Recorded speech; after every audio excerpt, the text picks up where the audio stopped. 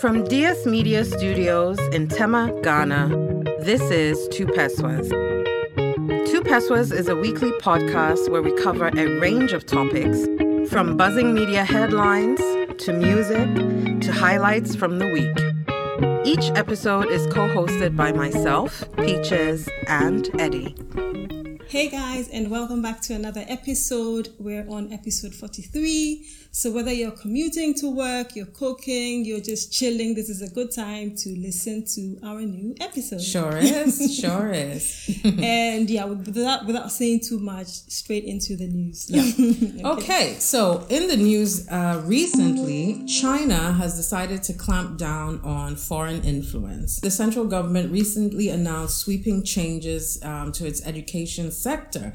So if you remember, either last week or the week before, I talked about the Ghana Education Service. So I thought this was an interesting juxtaposition among other things. So two of the many directives to come down from central government was a ban on the use of all foreign textbooks at primary and junior high school level. They also decided to limit the teaching of English in public schools. And in a move that has affected hundreds of thousands of foreigners who live and work in China, they have also banned all private companies offering language tutoring services, which is mostly English language tutoring services. Now, to give you some perspective, there are estimated to be 70,000 Americans alone teaching English in China at the moment. Now, China is a notoriously hard country to get a work permit / visa for. And the logic, their policy logic is that no foreigner should do any job that can be done by a Chinese national, which, fair enough. So one of the only ways actually that you can get to live and work in China is on a specialty visa offering language services, because there again they concede that no Chinese person would ever be able to teach or understand a foreign language at the level of proficiency that a native speaker of that language would. But now that has all come to an end and they're clamping down on all of it, and their stated reason was that they would like to limit foreign influence on Chinese youth.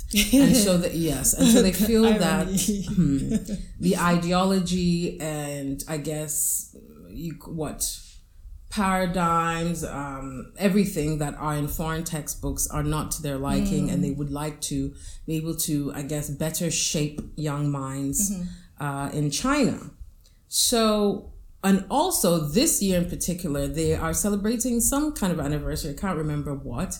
And they've actually suspended foreign movies at Chinese box office, which has wreaked a lot of havoc actually on the entertainment industry, because like these days more than ever, a good portion of global box office earnings come from China, but they've decided to preference Chinese made movies at the cinema. So many foreign movies, like Hollywood movies, haven't been able to release in China yet.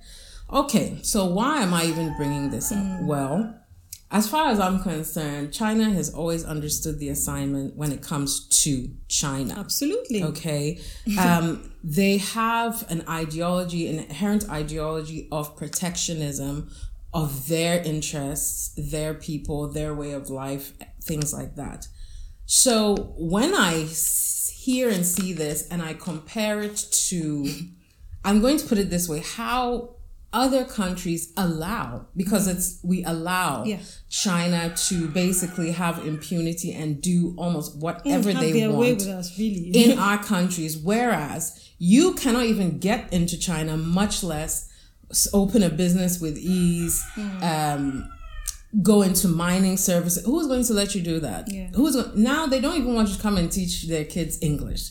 I mean, and yet here we have it where there are Chinese people in the north killing donkeys. They're polluting the water. They apparently open stores in Makola. They're everywhere and doing everything all across Africa. Yeah. And the very idea that their domestic policy is that no job should be done by a foreigner that they can do. Why have we not adopted a similar policies for ourselves? Why are we always allowing, other nationals to do things in our countries which are to our own detriment? Because there are benefits in it for certain people, exactly. I believe. Because otherwise there'll be no way you'd let people come in and do anything that they want. Exactly. And illegally too sometimes. They get away with so much. Because, not to interrupt. People always like, Chinese are doing... We've allowed them to. How do Chinese nationals end up in some mining area in the middle of nowhere with their own militia, guns, and everything? How is that How possible? did they get? How is that possible? With the help of lots and lots and lots of Ghanaians. That's how. And who have been paid, and they're basically, we are always selling our souls for cheap. And not thinking about the greater good, the nationhood, what's best for us as a nation. And they have always been that way. And for this is a huge move, because China has become obviously a global regional superpower. And they did this by opening up, and allowing trade and things like that. And they have gone to the point where we good. We good. We actually don't need... yes, we wanted the exchange of goods with America and the world, but we don't want you infiltrating us with whatever funky ideas y'all have. And fair play to them. I'm sure, communism is a hot mess and there's so much hypocrisy involved in it. But at the very least, there's lessons to be learned from everything.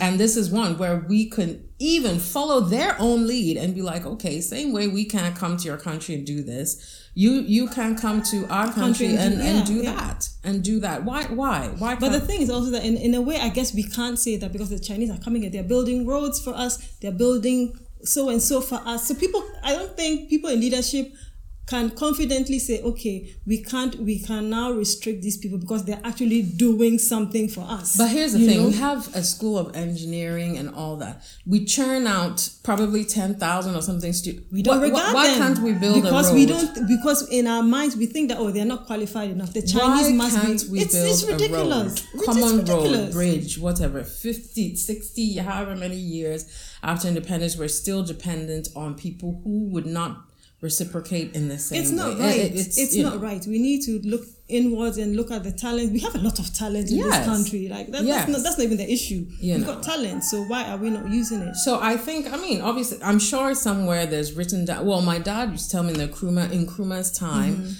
because he knew how the game was played, you could not be, same thing, you could not be a foreigner and own a shop. Why? And so that's how some people ended up marrying Ghanaian women just so they could claim, and so they could stay and work. But still, we need to do better.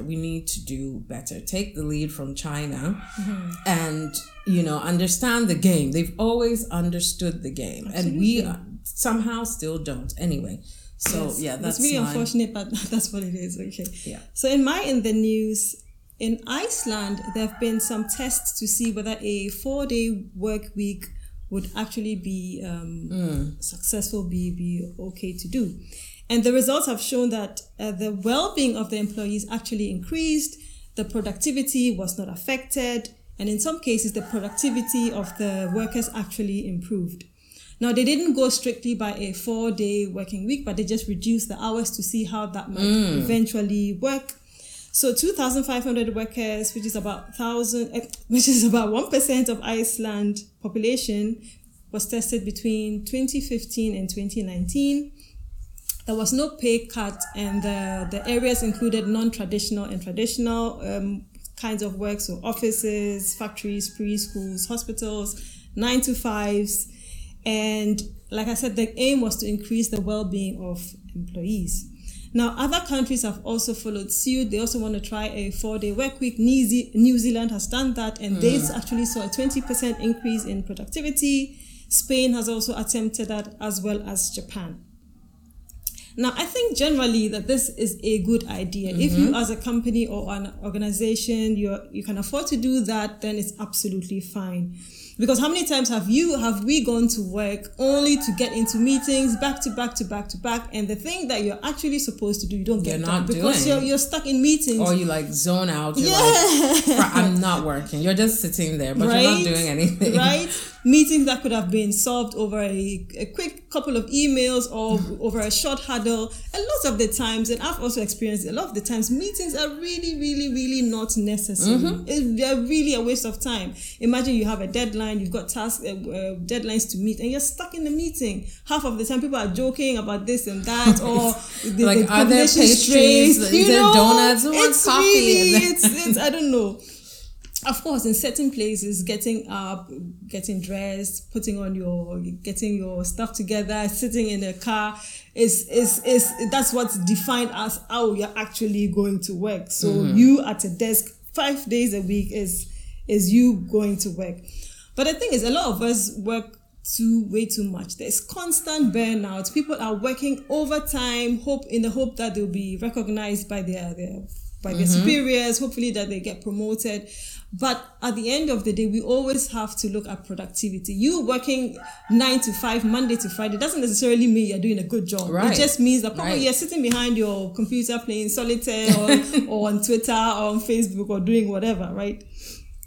And a 4-day work week, I think, will be really, really practical. People like having just a 2-day weekend. I just think it's not enough. Imagine you as a worker, let's say you've got kids, means you're using Saturday to do all the chores, maybe do some bulk cleaning and all that. Then before you know it, it's Sunday. You're groaning because it's getting to Monday. You have to do the same thing. I don't really think it's enough. And if you care about the well-being of your employees, you would think about the fact that they need maybe a little longer time to work. Working 4 days a week and resting 3 daes a week, it should be possible to do. Yep. Again, there are certain companies, organizations that might not be able to, but it should be regardless, it should be doable. It should be on the table. It should be considered. And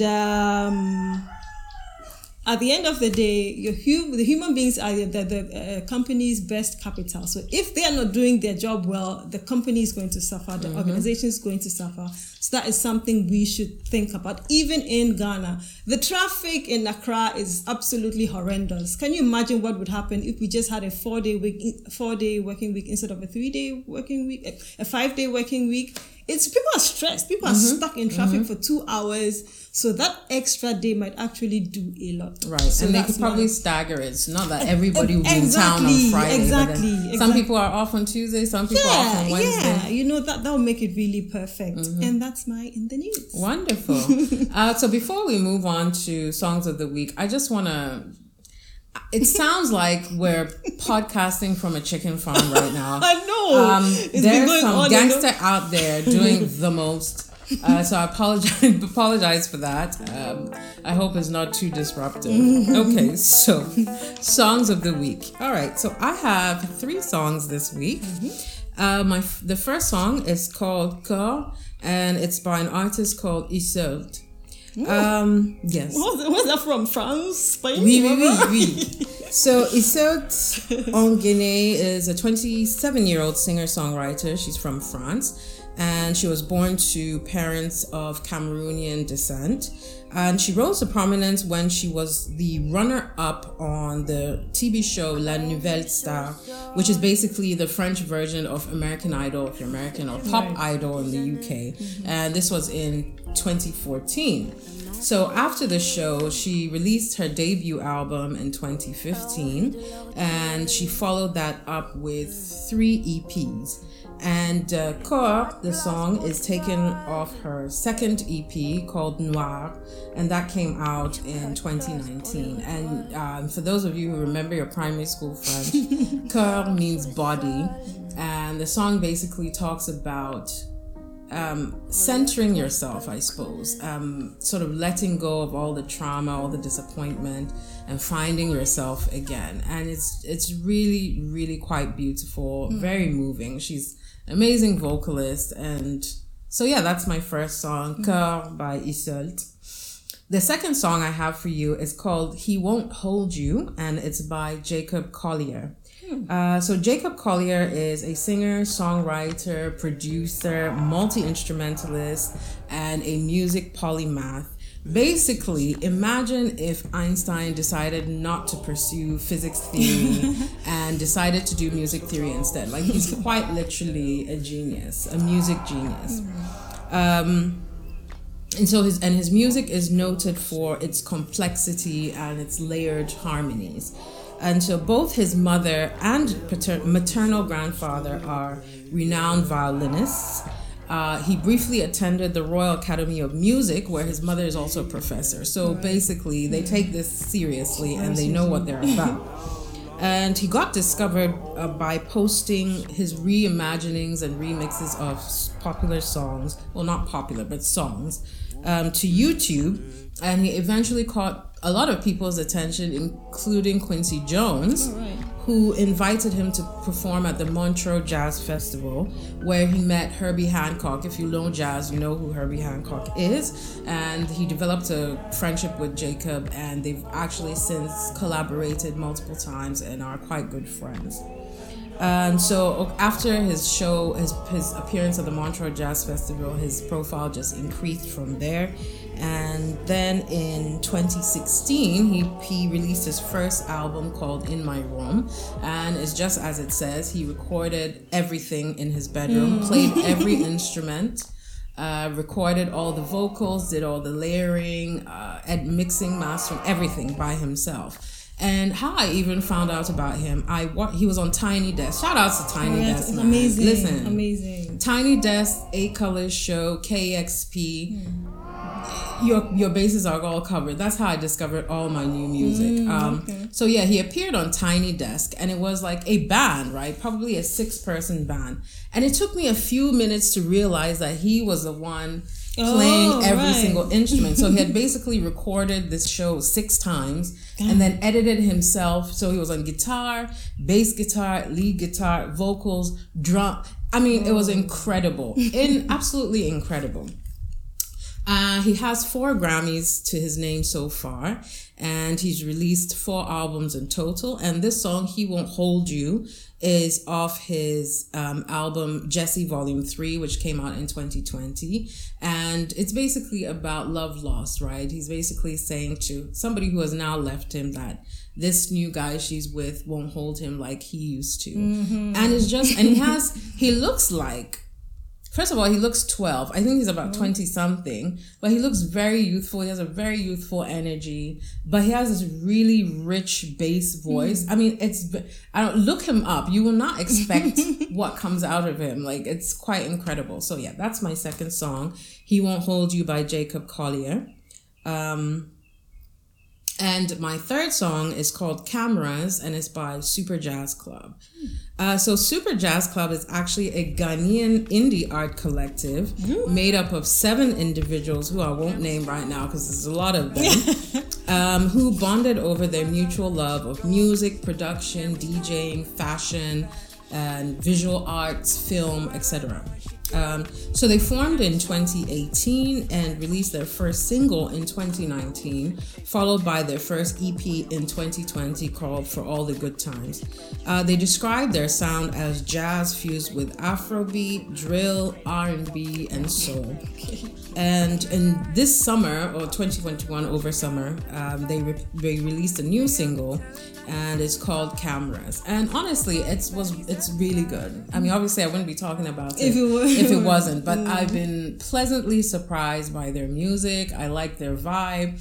It's very alte indie sort of thing, and I feel like we need more of that, just people stepping outside of the box and trying new things, and it's pretty great. So check them out. So yeah, that's me this week.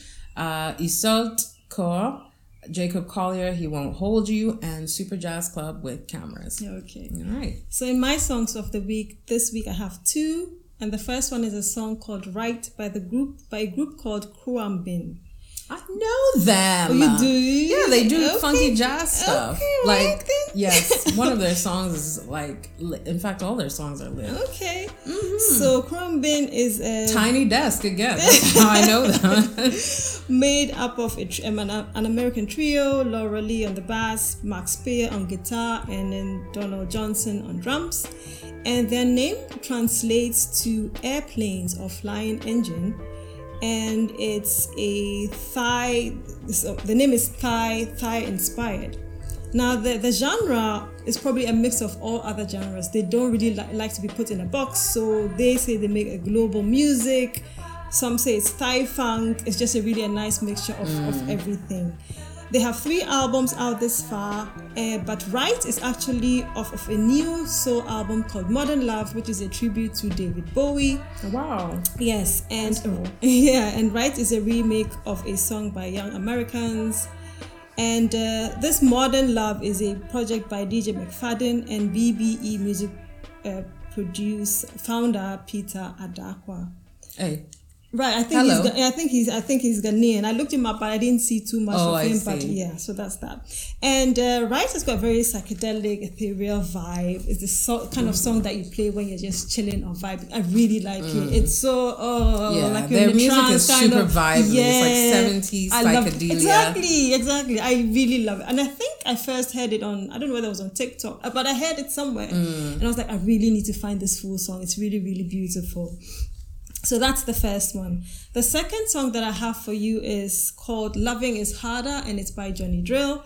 We've talked about Johnny Drill on here before, and this song, Loving is Harder, is off of his new album out, Before We Fall Asleep.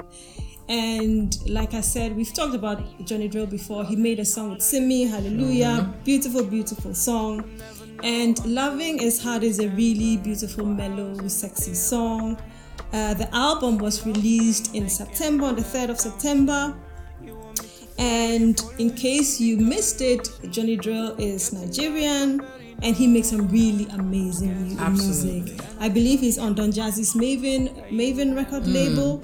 And the album actually is a nice mixture of mid-tempo, slow songs, and even a bit of rock. There's one song, there's a bit of, he's talked about the snake eating, the money-eating snake and the monkey, whatever. And that song's actually really, really good. It's got a bit of a rock vibe to it. But this song is my favorite on the album. And that's my 2, Right by Khruangbin and Loving is Harder by Johnny Drill. Wonderful. Okay, so on to What the F.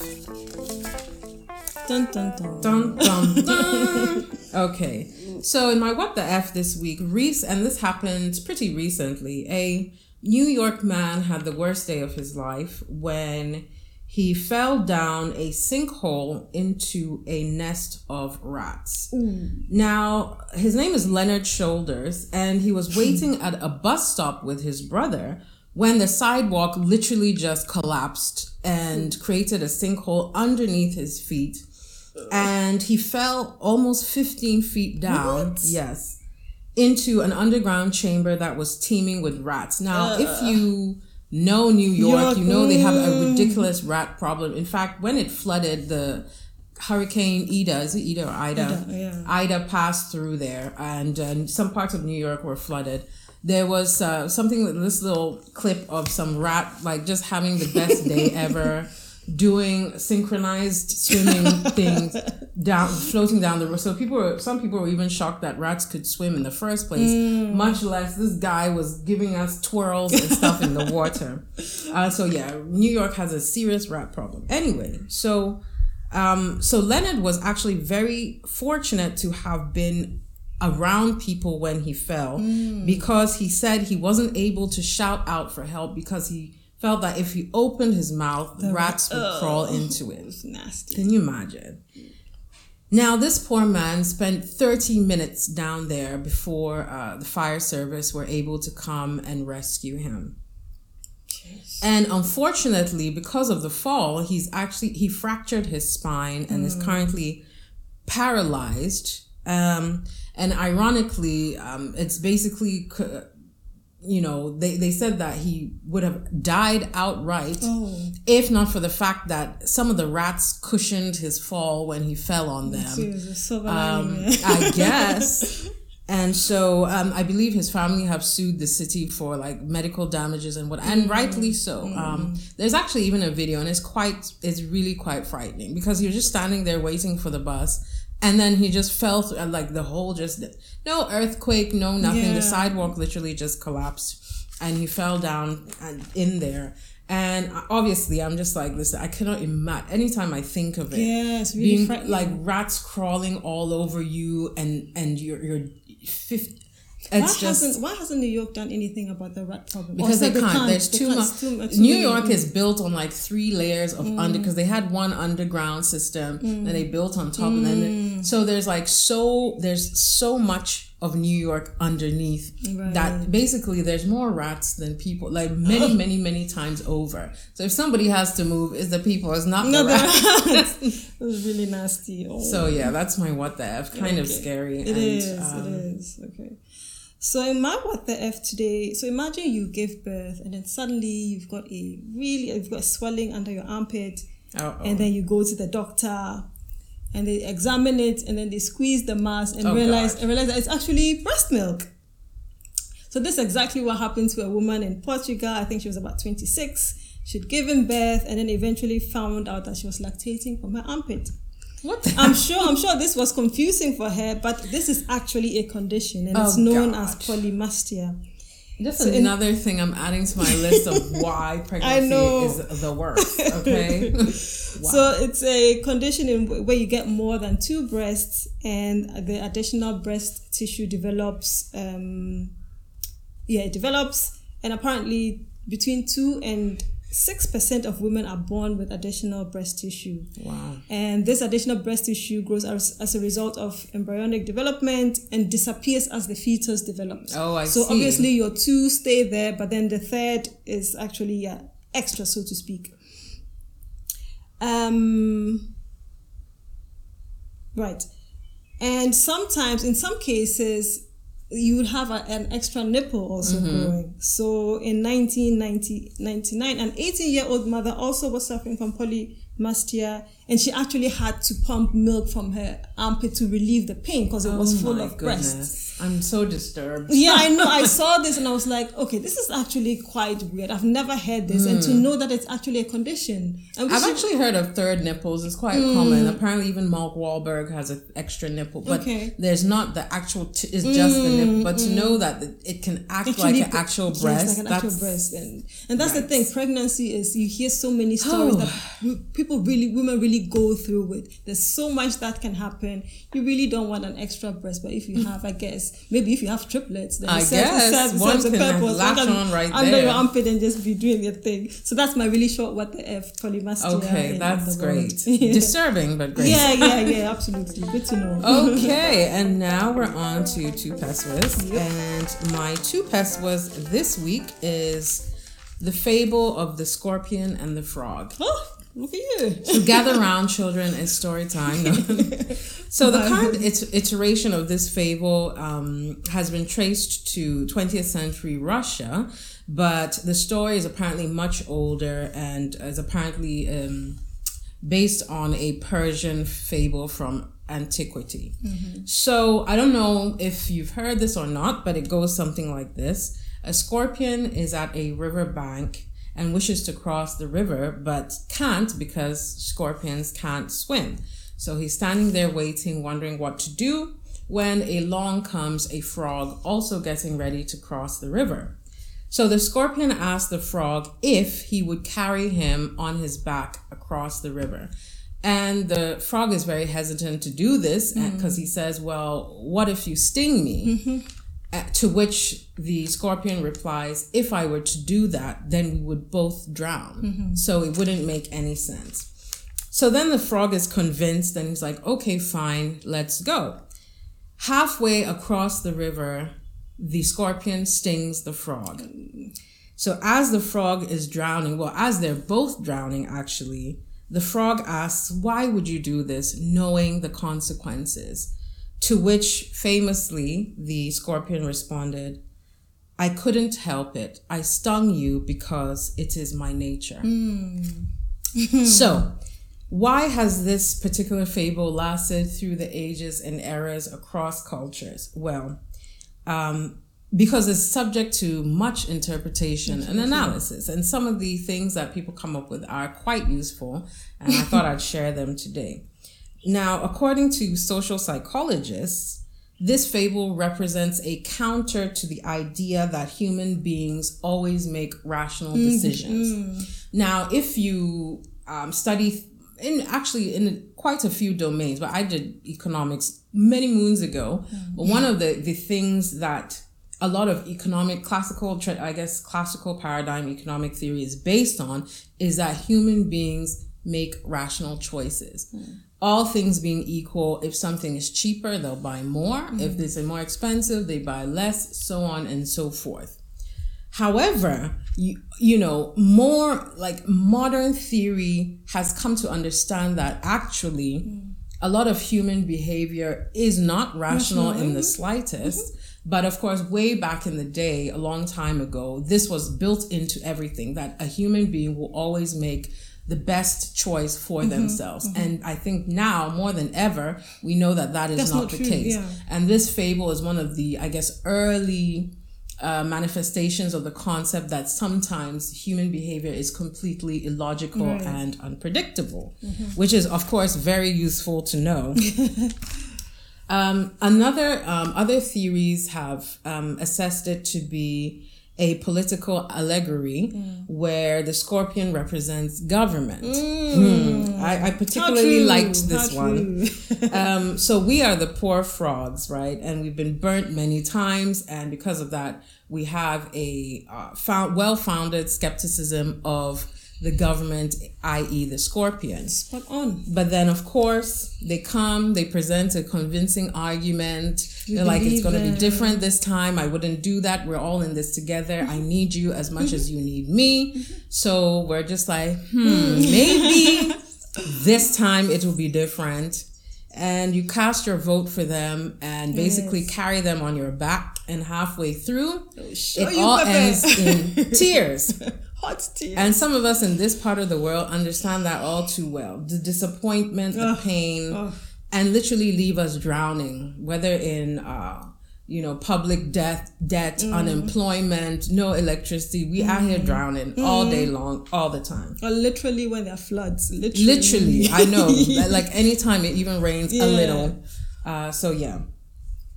Others have also said that this is a caution against naivete, that you should always be wary. Some have also said the fable tells you to always trust your gut instincts, even in the face of a smooth talking, convincing, and maybe this is a special one for relationships, the F-boys out here. If your gut tells you something, don't listen to the words, to walk away before you get stung and drown. Okay. And finally, some people, it's basically, some people suggest that it's basically saying that there will always be people that are so damaged and corrupted from whatever happened to them, their life experiences, that they're not only a danger to others, but they are a danger to themselves, and that their impulse control or ability to self-regulate is so broken that they do things that to their own detriment. They can be aware that if they do this thing, it will harm them, but they just do it anyway because it is their nature. So anyway, I thought this was a good life lesson to take. I love my 2P this week. Absolutely amazing. Mine's a little bit more boring, but you're gonna listen anyway. Okay. So my 2 pesos today, we're going to be talking about bird nesting. So so take this scenario. I'm married, I've got 2 kids, I'm living a happy life until about 10 years later I realized that my partner and I were not really seeing eye to eye. This is not working. We need to divorce. And this is where bird nesting comes in. Now usually what would happen is you may split your marital home. The one partner gets a house, the another partner gets a house. But in bird nesting, what happens is that the main marital home still stays so that the kids have a stable home, so to speak, and then the partners just rotate in and out. So that's bird nesting. And it's based on nestling, where the baby birds never leave their nest. It's just the parents who come in and then feed them and then leave.